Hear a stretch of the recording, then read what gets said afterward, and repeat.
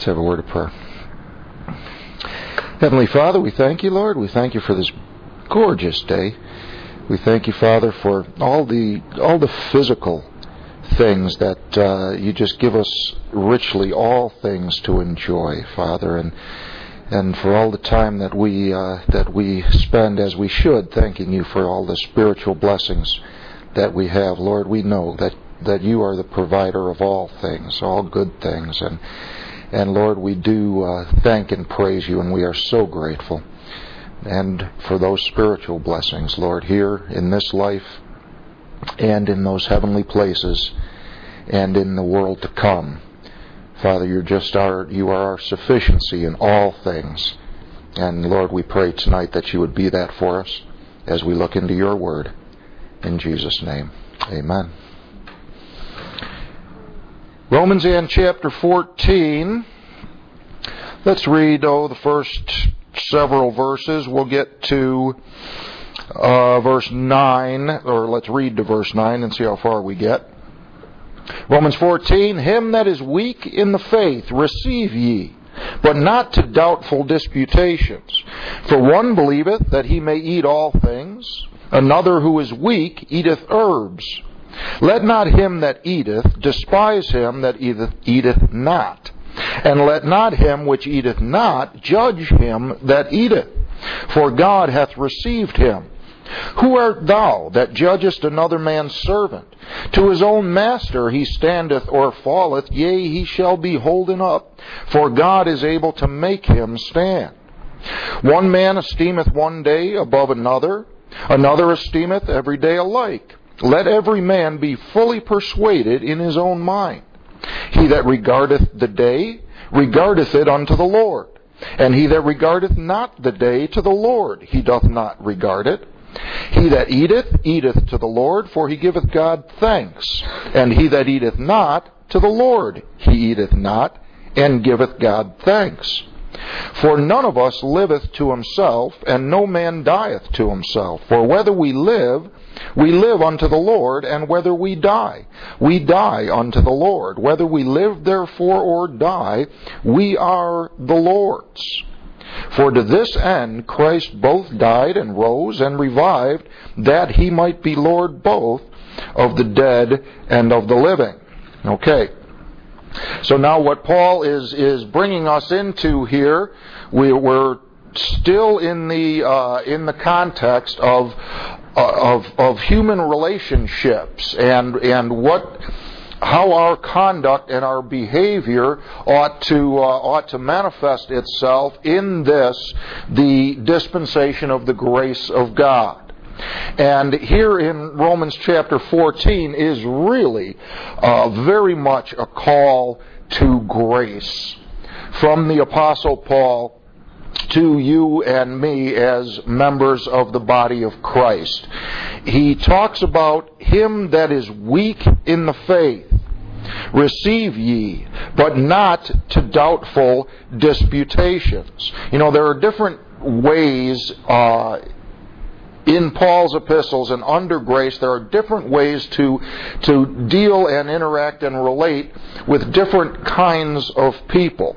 If you hold your hand here and look just a few of them in 1 Thessalonians in chapter 5, Paul talks about weak brethren along with some others.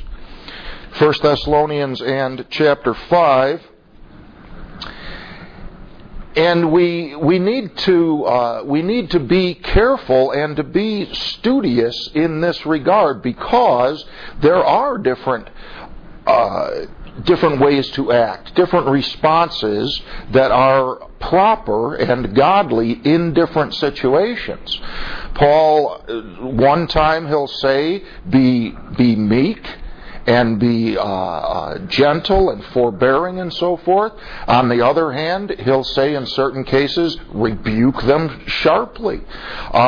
In a case like this, he says, he that is weak in the faith, receive. Others, he says, avoid, turn away from, mark them, and so forth. So it is something that it's not a one-size-fits-all kind of a life. Now, what that does for us is it really works against our just kind of walking through this Christian life on our own instincts and our own personalities. Because if you tend to be a gentle person, you're going to tend to be that way in all situations. If you tend to be an assertive person, you're going to tend to be that way in all situations. And the fact is that none of those things are appropriate in all situations. So we really need to depend on the Word of God and know the Word of God to be able to discern from one person to the next, from one situation to the next, what is the godly thing to do here? Because after all, we're not living to ourselves, we're living unto the Lord. So that's always the question. 1 Thessalonians chapter 5, Paul says, verse 14, "Now we exhort you, brethren, warn them that are unruly. Comfort the feeble-minded. Support the weak. Be patient toward all men. See that none render evil for evil unto any man, but ever follow that which is good, both among yourselves and to all men." It's very similar to what he told us at the beginning of Romans chapter 13. Don't render evil for evil. So he says, if you've got someone who's unruly, now, in the context of 1 Thessalonians, someone who's unruly is someone who won't work. These Thessalonians, some of them had quit their jobs anticipating the soon return of the Lord. And Paul says, now you're just walking around busybodies and so forth. And he calls that unruly. So in the immediate context, that's what that is. But there are all kind of ways for someone to be unruly. He says those folks, you warn them. If you've got someone who's feeble-minded, you can, do what you will with that. He says, comfort.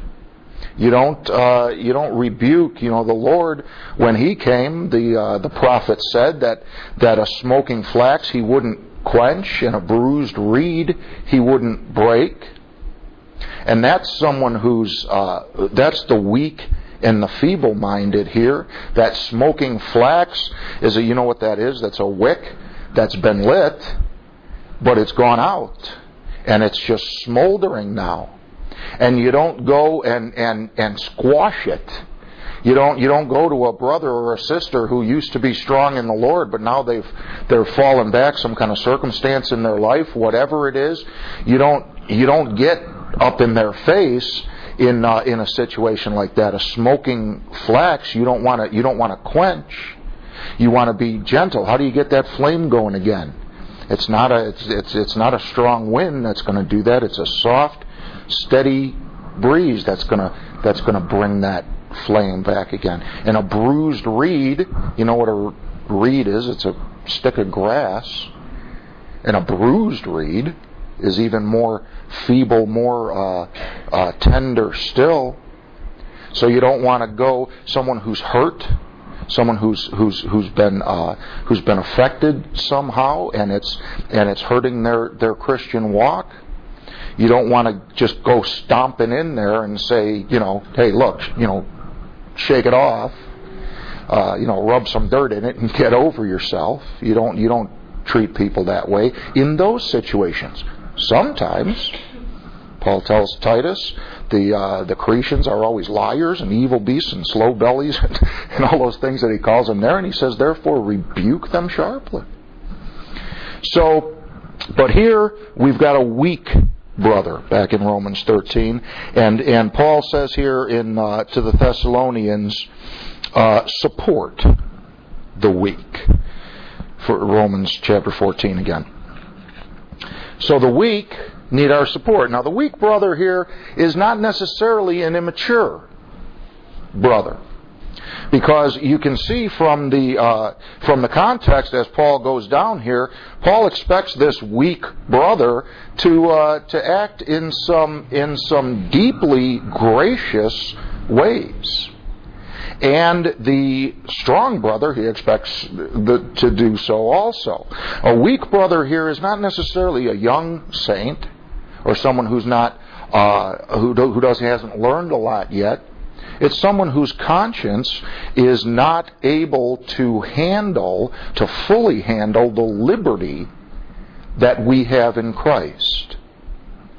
Paul brings out two examples in this passage, but what he's really talking about, he says in verse 1, "Him that is weak in the faith receive ye, but not to doubtful disputations." So that's the context of Romans 14, is doubtful disputations. Doubtful things. Things that are or can be matters of conscience. Things that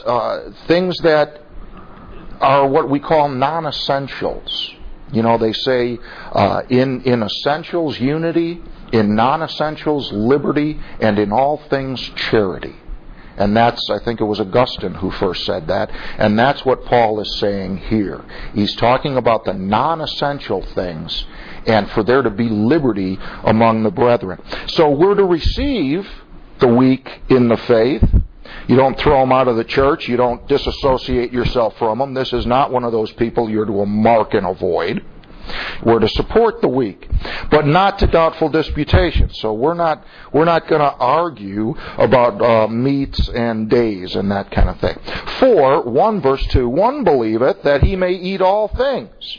Another who is weak eateth herbs. So that's the first example that we get, is dietary restrictions. Now we know that this church, like a lot of these churches, were mixed with Jews or ex-Jews and Gentiles or ex-Gentiles, now members of the body of Christ, and upbringing and background. And those things come into play in these matters that Paul is talking about here. And when we interact with each other and we disagree with one another over some non-essential thing, there's all kind of things that come into play. We all come from different places, different backgrounds, different parents, different families, different friends, different neighborhoods, different schools. There's all kind of things that go into what make us who we are. And you and I are not the same, and no two of us is. We're always going to see something differently. So the question is not, how do we all get to think alike? The question is, what do we do with the fact that we all think and see things differently? So Paul says, one believes that he may eat all things, another who is weak eateth herbs. Now, what you do not want to take away from this passage, come over to 1 Timothy, is chapter 4, is the idea that it doesn't make any difference. Paul, he uses two examples in this passage of doubtful things. One is meats, dietary issues. Another is days, holy days, days to be observed above others and so forth. Those two issues he brings out, which are representative of a whole host of things. What Paul is not saying in that passage is that it doesn't matter.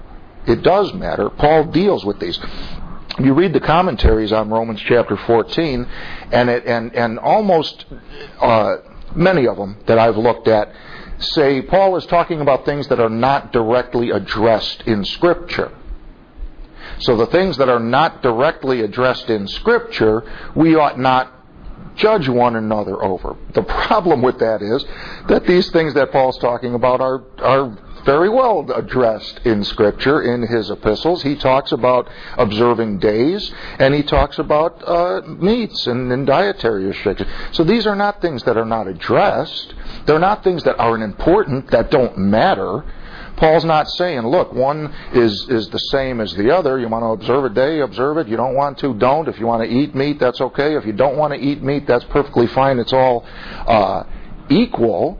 He says it's the weaker brother who refuses to eat the meat. It's the weaker brother who esteems one day above another. So there is a difference. 1 Timothy, we all know the passage, chapter 4. Now the Spirit speaketh expressly that in the latter times some shall depart from the faith, giving heed to seducing spirits and doctrines of devils, speaking lies in hypocrisy, having their conscience seared with a hot iron, forbidding to marry and commanding to abstain from meats, which God hath created to be received with thanksgiving of them which believe and know the truth. For every creature of God is good, and nothing to be refused if it be received with thanksgiving, for it is sanctified by the word of God and prayer. And if thou put the brethren in remembrance of these things, thou shalt be a good minister of Jesus Christ, nourished up in the words of faith and of good doctrine, whereunto thou hast attained. So it does make a difference. Paul isn't saying it doesn't matter. In fact, he tells Timothy, and by extension every preacher, that he ought to tell his congregation, look, there are no unclean meats. It's not 6 of one, half a dozen to the other. But here's the difference. What these folks are doing, you notice he says they've departed from the faith. Now that's different than being weak in the faith. These folks, this is not a personal issue. This is not one person in a congregation, or 2 or 10 or however many, who have a personal conviction about these things. This is someone who's teaching the church, the congregation, and commanding them to abstain from meat. There's the difference. And that's a huge difference. You don't take someone who's weak in the faith and, ordain him pastor of your church. So there's a difference between somebody in the pew who has personal conviction about this and someone who's commanding other people. In fact, that's exactly what Paul deals with in Romans chapter 14. Don't impose your convictions on these extemporaneous things upon each other. Back in Romans 14. So on the one hand, you've got someone who's weak in the faith and needs the support of those who are strong, which means you don't crush him with don't you know that you've fallen back into legalism and God is displeased and all of these kind of things. You show them verses like the Timothy verse there, maybe once, not every week. And you allow each other to grow in grace, and you give each other space to do that. Back in Romans 14, one believeth, verse 2, that he may eat all things, another who is weak eateth herbs, that he's vegetarian. That's not even don't eat pork. That's no meat at all.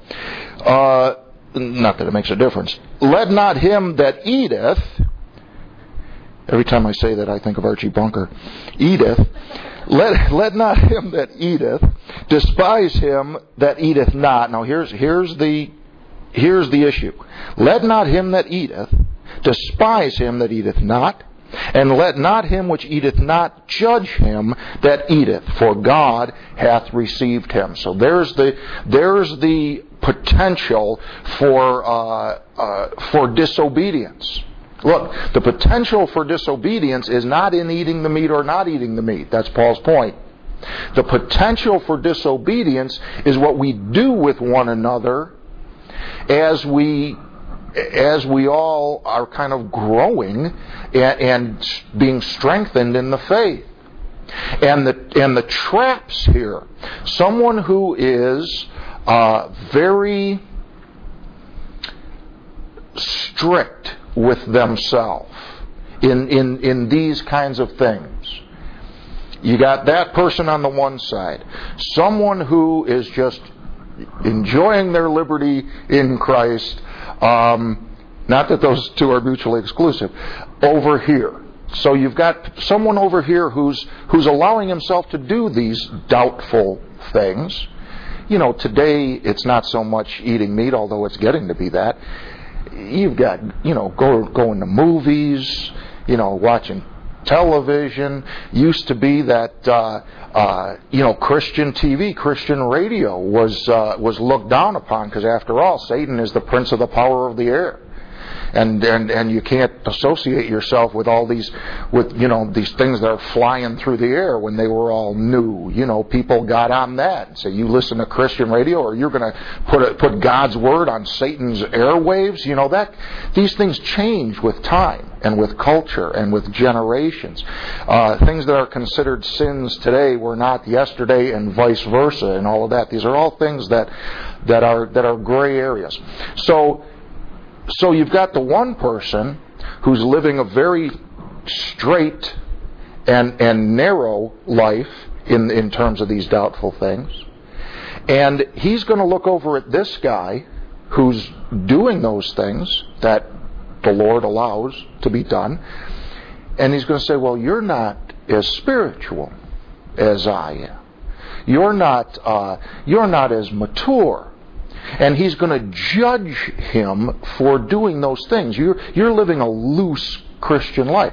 Then you've got this guy over here who's doing what he's doing because he knows that he's got the liberty in Christ to be able to do it. And he looks over here at this guy and he says, well, you're just a weak, legalistic a person who just doesn't have the faith to understand what Christ accomplished for us. So what you end up with is two people who are not being disobedient in the things that they're doing, but they're being disobedient in their relationship to each other over the things that they're doing. So Paul says, let him that eateth not despise him that eateth not. And that word despise there, and we've said this before, it means to look down on. It doesn't mean to hate or to loathe. It means to think less of. Don't despise the one that eateth not. Let not him that eateth not judge him that eateth. For God hath received him. So he tells us up in verse 1 to receive one another. And the reason he gives is because God has received that brother, that sister. Who art thou that judgest? Now, Paul seems to be a little harder on the guy who's judging than on the guy who's despising. Maybe that's coincidence, I don't know. But he kind of goes on to continue to rebuke the guy who's judging. Who art thou that judgest another man's servant? To his own master he standeth or falleth, yea, he shall be holden up, for God is able to make him stand.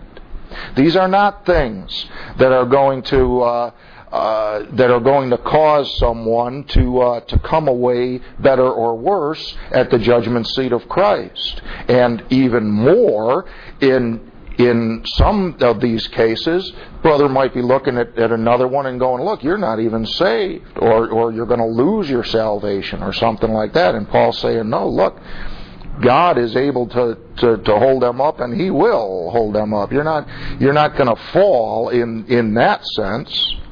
So, who am I? Who art thou to judge another man's servant? We're all servants of Christ. Christ will have his judgment day, and we will all stand there. So it's not for us to judge one another. In fact, Paul tells the Corinthians, he says it's a very light thing if I be judged of you. Yea, I judge not my own self, because I don't know anything by myself. The Lord will judge me at that day. My business is to keep a clear conscience and to be obedient. Watch my own, the old beam in your own eye before you look at the mote in your brother's. He shall be holden up, for God is able to make him stand. One man esteemeth one day above another. Another esteemeth every day alike. Let every man be fully persuaded in his own mind. Now, come over with me to Galatians. Galatians and chapter 4. Because here too, this idea of esteeming one day above another. Holidays, Sabbath days, Sunday. Is Sunday a special day above other days? Some Christians would say it is. Some Christians say it's not. The ones who say it is may be tempted to look at the other one and say, well, you don't revere the Lord's day. And even if they know it's not the Lord's day, we've got one day a week that we set aside especially to come together and worship the Lord, and you don't esteem that higher than any other day. What's your problem? And the other one looks back and he says, well, I esteem every day to the Lord.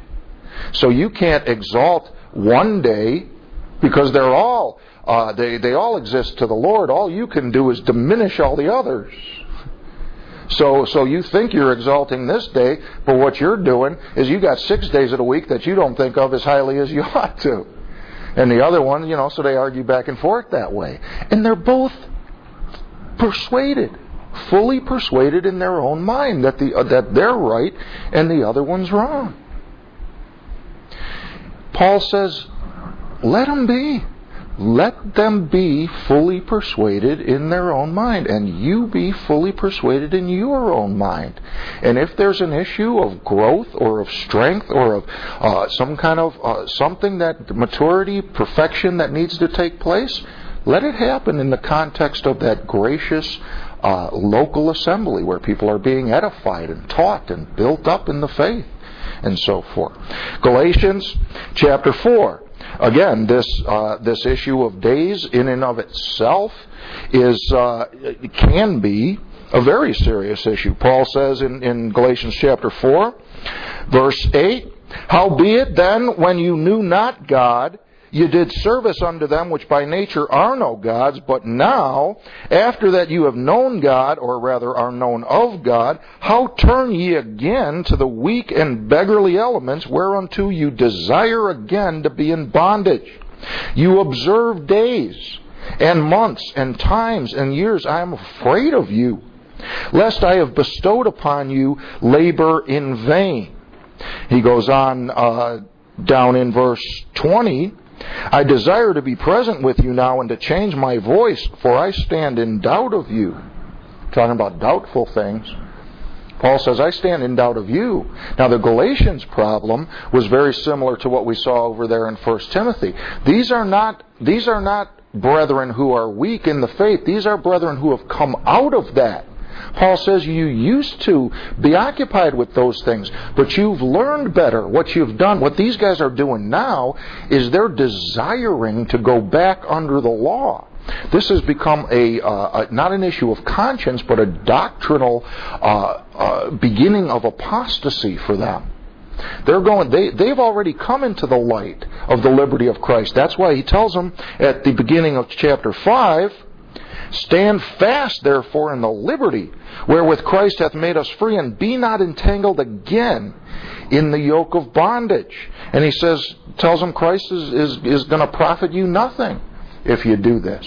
So again, this is a different situation than what we've got in Romans chapter 14. These are people who know the truth and are allowing themselves to be led off into apostasy. Paul says, I marvel that you're so soon removed. It's not that you haven't gotten there yet. You were there, and you're letting yourself be removed back into Judaism. So, again, I want to show you these verses because it's important that we understand it's not that these things don't matter. The things aren't the issue. The people in Romans 14 are doing the same thing as people in Galatians, and observing the same things that you read about there in Timothy. It's not what you're doing, it's the heart and the spirit and the motivation. And that's Paul's point. These are issues of the inner man. Let's not get hung up on what somebody eats and doesn't eat. Back in Romans 14.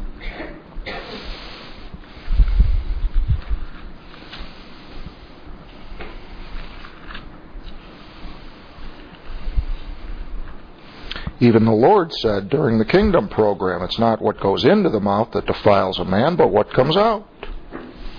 And that stress on the inner man started back there.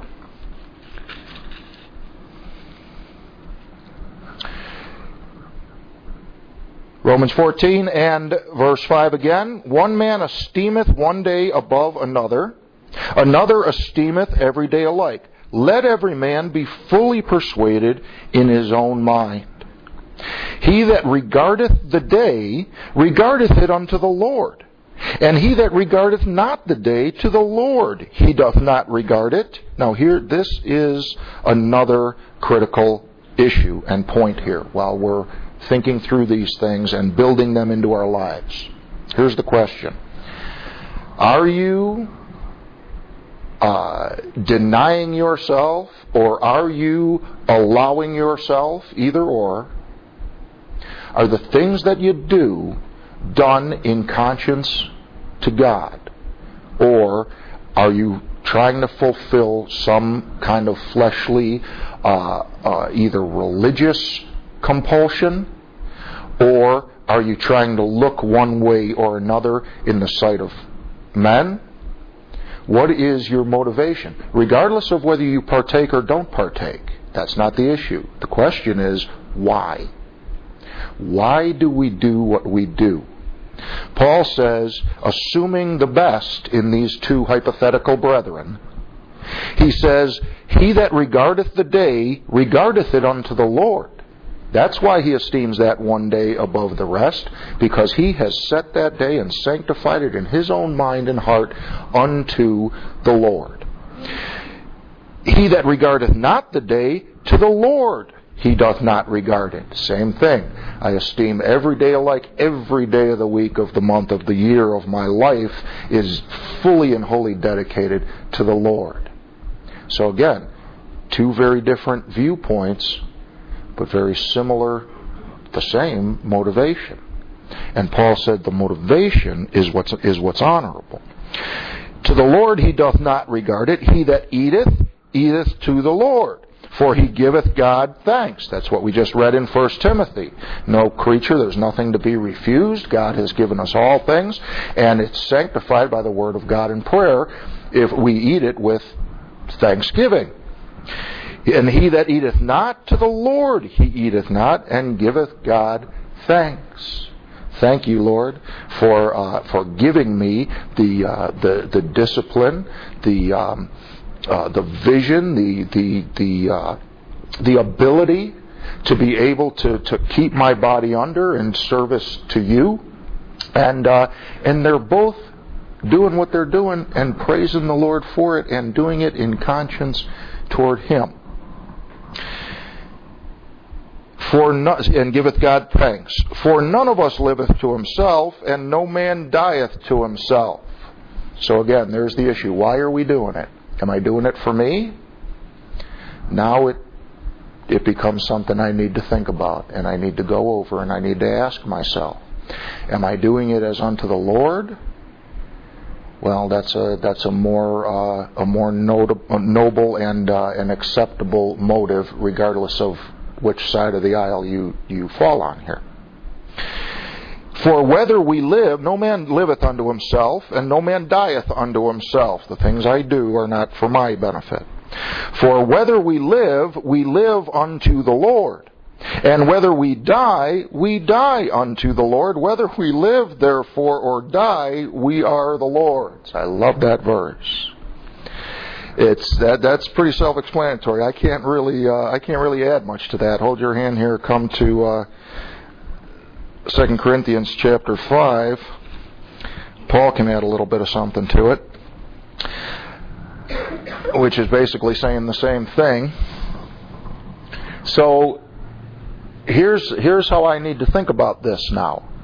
I've got a brother who sees this meat issue or this day issue differently than I do. My response to that now is to think in my own mind, remember, charity believeth all things, hopeth all things, endureth all things, thinketh no evil. If I love my brother, I am going to assume that what he or my sister, what she does, they do for the motivation that Paul attributes to them. They're doing it as unto the Lord. I'm not going to say, well, they're just doing that so they can look holy and pious in front of people, or he's just claiming to have liberty because he's got flesh issues and he's got to go to the movies and play cards and do all these other things. I can't look at it that way. Paul says, don't look at it that way. You have to look at that brother and assume that his motives are pure and godly and noble. That's what love does. It thinks no evil of another, of a brother. It believes all things. We believe the best in each other. And if the motives are noble, that's the end of the issue. Again, there's growth to be had for all of us. And you're talking about a weaker brother. But that's why we get together.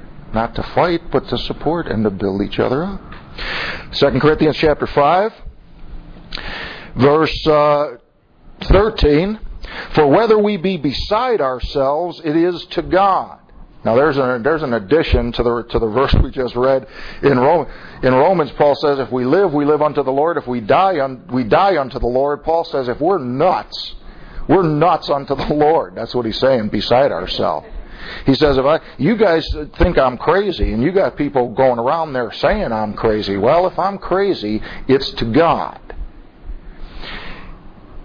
Or whether we be sober, it is for your cause. Either way, we're not doing any of this for ourselves.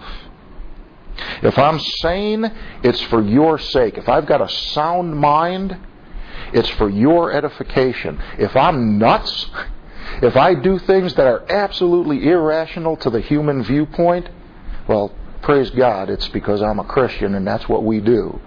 We're a peculiar people.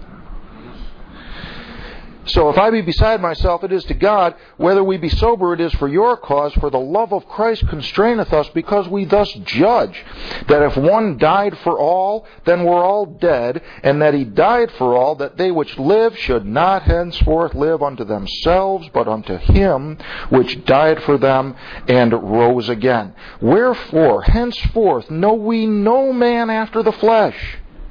Yea, though we have known Christ after the flesh, yet now henceforth know we him no more. Therefore, if any man be in Christ, he is a new creature.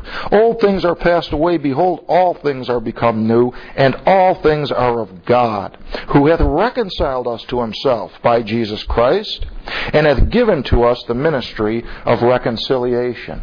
Now, if you take that passage in a personal and interpersonal context, that's very similar to what we just read in Romans chapter 14. Now, there's a dispensational power to this passage, but there's a personal one as well. And when Paul says we don't know any man after the flesh anymore, he's not just saying, well, you used to be Gentiles in the flesh, and you used to be Jews in the flesh, and you were the uncircumcision, and you were the circumcision, and that's not true anymore. He's saying that. But he's also saying that one-on-one, individually, as Christians, we don't know each other after the old man. Why? Because we don't live unto ourselves. We're all alive in Christ. The old man is dead, is crucified. So I don't know you after your old man, after the flesh. You don't know me after the flesh. You say, well, you don't know how well I know you. Well, that may be true, but these are matters of faith that we're talking about here. So again, how do we look at one another? If any man be in Christ, he's a new creature. Old things are passed away. Behold, look, see, all things are become new. All things are become new. When I look at you, when you look at me, Christ in me sees Christ in you. That's how we relate as Christians to one another. So the whole idea there of we don't live to ourselves and we don't die to ourselves, that's the idea. Paul says, I'm crucified unto the world, and the world is crucified unto me. And the life that I now live, I live by the faith of the Son of God, who loved me and gave himself for me. And to see myself that way is the beginning of my spiritual growth. To see you that way means I've come along a little bit. So this is what we're shooting for. Recognize your own position in Christ. That's a tremendous step in the spiritual walk.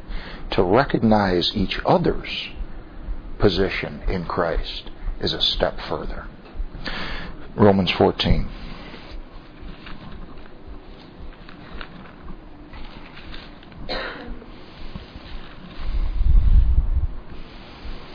Close it up. Verse 7 again, none of us live to himself, no man dieth unto himself. Whether we live unto the Lord, and whether we die unto the Lord. Whether we live, therefore, or die, we are the Lord's. For to this end Christ both died and rose and revived, that he might be Lord both of the dead and of the living. So the Lord Jesus Christ died for us and rose again so that we could die and rise again. And the Lord Jesus Christ is Lord, both of the dead and of the living, in every sense.